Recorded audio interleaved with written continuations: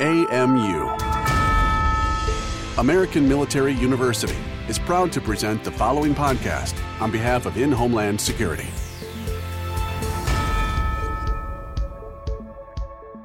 Hello and welcome to AMU Disaster Crew. I'm Glenn Kosker, your host and managing editor of EDM Digest and In-Homeland Security, two of American Military University's news sites. This podcast brings you regular commentary and discussion about emergency and disaster management, homeland security, counterterrorism, intelligence, and other related topics.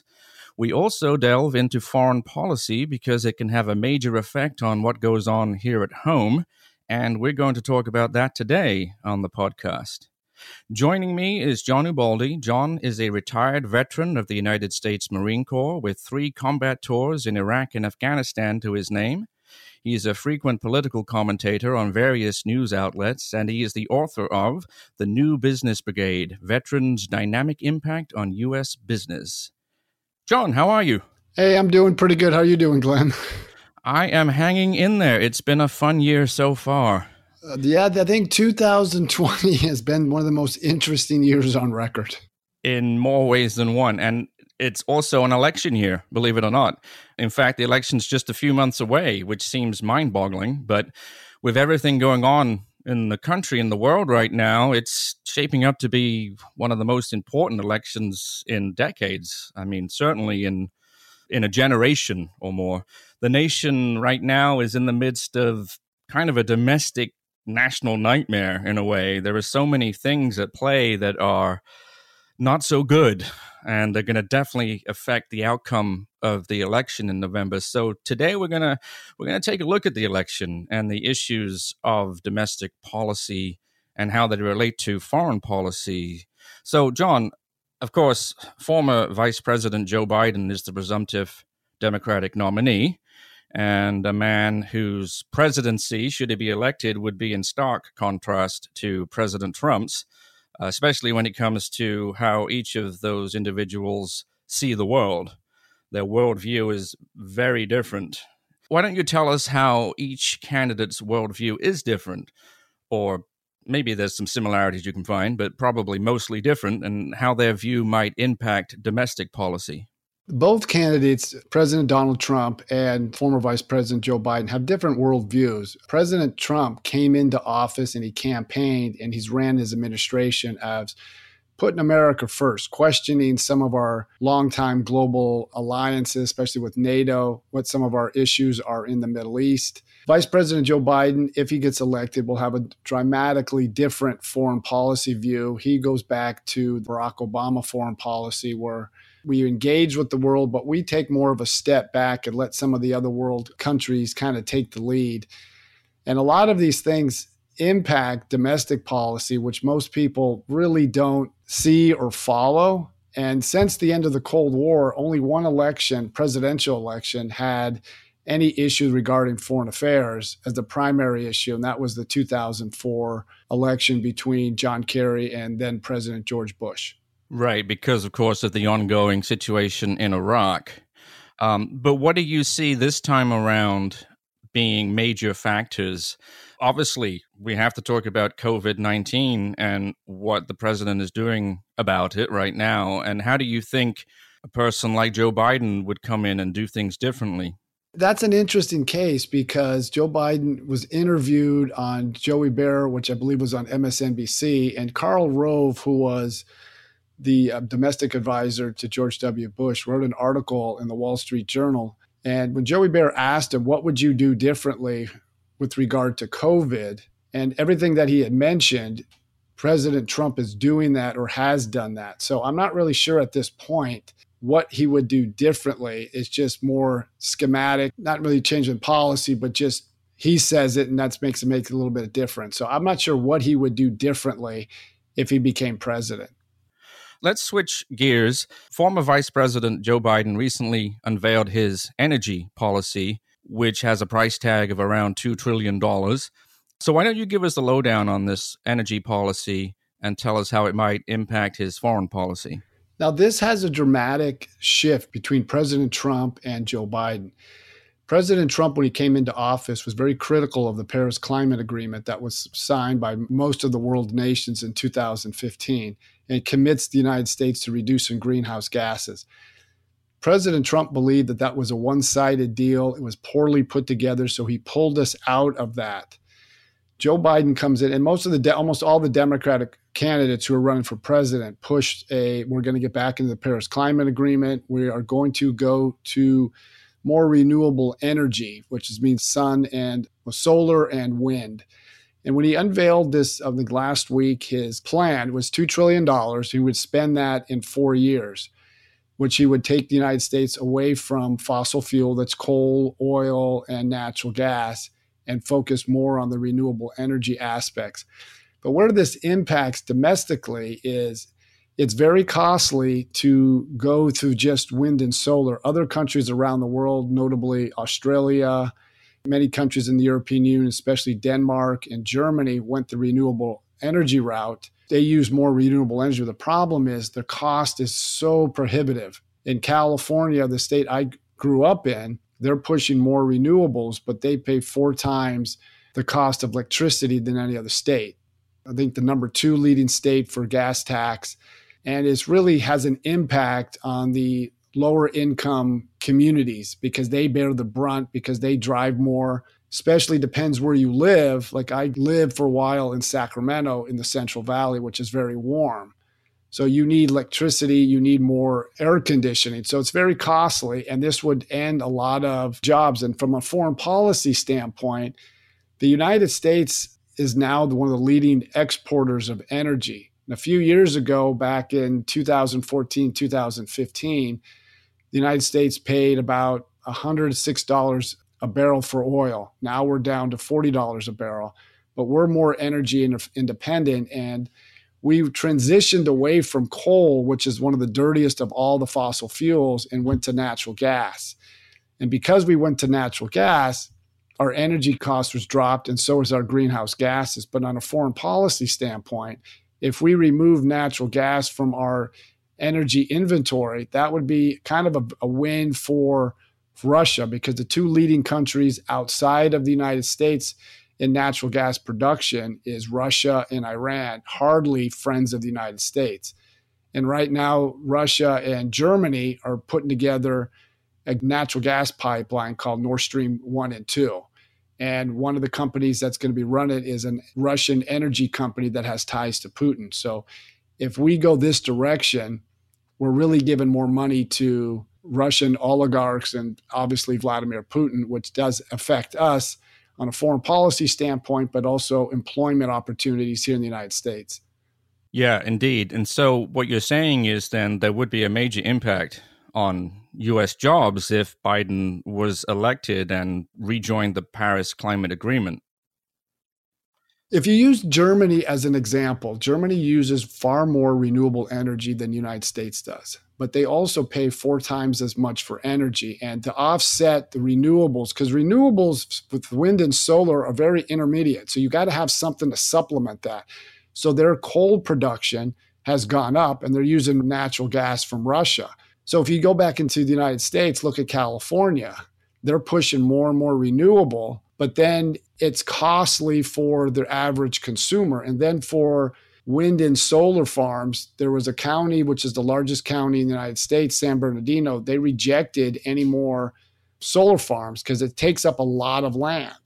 And then the technology is not quite there as everybody thinks it is, because when you have renewables, you need huge battery packs, and that takes zinc and that takes lithium, and that has to be mined. And especially zinc has a problematic history of causing leaks getting into the groundwater. And if you do that on a massive level, it's going to cause some problems. Absolutely. And of course, what we're talking about right now is climate change, and that is going to be a huge policy decision maker, a huge subject of conversation leading up to the election in November. This is AMU Disaster Crew. We are talking to John Ubaldi today, and we'll be right back.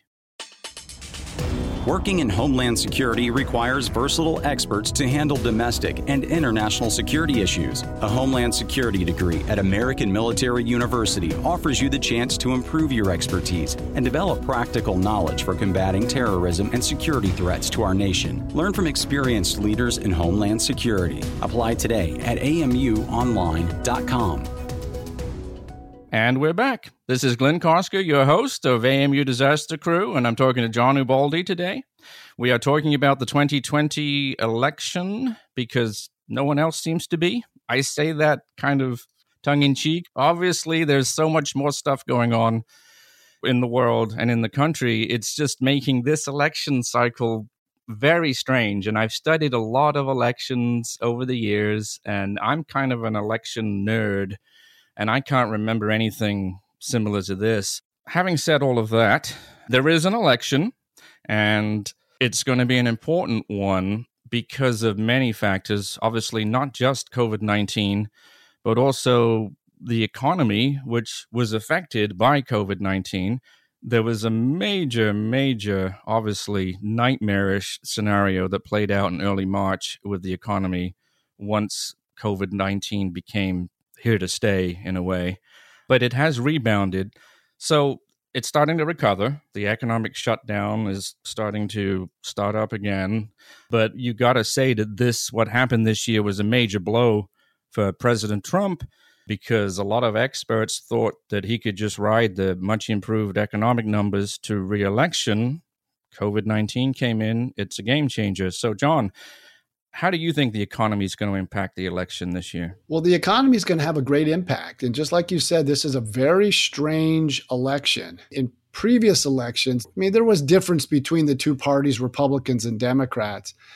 But this time it's going to be different. This one is almost going to be, which direction do you want the economy to go? Because the Democratic Party has moved further left than it ever had before, almost like a George McGovern in 1972. So it's almost going to be embraced a progressive economic plan followed by Bernie Sanders and Joe Biden because they're working hand in hand together? Or do you embrace the free market capitalist version of Donald Trump? And that's where the American people are going to have to make that decision come November the 3rd. I agree. It's going to be a very interesting election in more ways than one, and it's something that we've never had to face before. This kind of thing is unprecedented. But with that, Glenn, a lot of the issues, like Joe Biden this week came out with his economic plan, and it's talking about much larger government involvement in the economy. He wants to spend almost $8 to $10 trillion. And he wants to definitely raise taxes, corporate tax, and a lot of other taxes that go up. He's been heavily influenced by Bernie Sanders because he had to appeal to that left base of his that's where the energy is for the Democratic Party. So by doing that, how does that impact corporate America? Do they start moving their resources abroad, like some of their revenue, some of their funding, some of their corporate offices abroad? How does that impact small businesses? Because small businesses make up about 60% of all jobs in America. And they really took a beating during this economic shutdown. So these are things that have to be looked at. Then you're talking about healthcare, a public option, which is going to cost about $800 billion. You want to add some other things, and then you want to forgive student loan debt up to $125,000. And the one thing that either side isn't talking about is our national debt, which is about $26 trillion right now. How does that all impact that as we move forward? And the thing is, with the national debt, it's manageable now because inflation's low and interests are low. Once interest rates start to rise, and they always do, that means the interest on the debt rises. I think we pay about $300 million around there interest on the debt. But if it goes up a couple percentage points, that means it goes up on the debt. We've got to finance that debt. Speaking of that, do you see the national debt as a major threat to national security? I do, for this simple reason, is the one place that everybody looks at is the Department of Defense, because that's discretionary spending. It's like having your cable bill. You can wipe that out. The other stuff, non-discretionary spending like Social Security, Medicare, Medicaid, that has to be done by law. it's going to impact the Pentagon because just recently, I think yesterday, the progressive elements in the Senate tried to take out about $75 to $100 billion out of the Pentagon. They failed. They got 24 senators to jump on board, but they didn't make it. But what would happen come November? Let's say the Democrats win the executive branch, the Senate, and the House. They're more in tune to taking that money and spend it on domestic programs.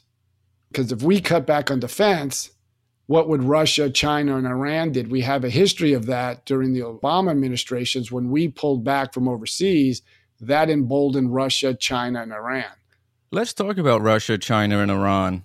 How do you see them changing their rhetoric if Biden is elected? President Xi hasn't come out, but he's kind of looking at, he would like to see somebody not Trump, because Trump has been more confrontational. And if you go by the past history of Biden, he was very accommodating toward China, especially before President Xi became president of China.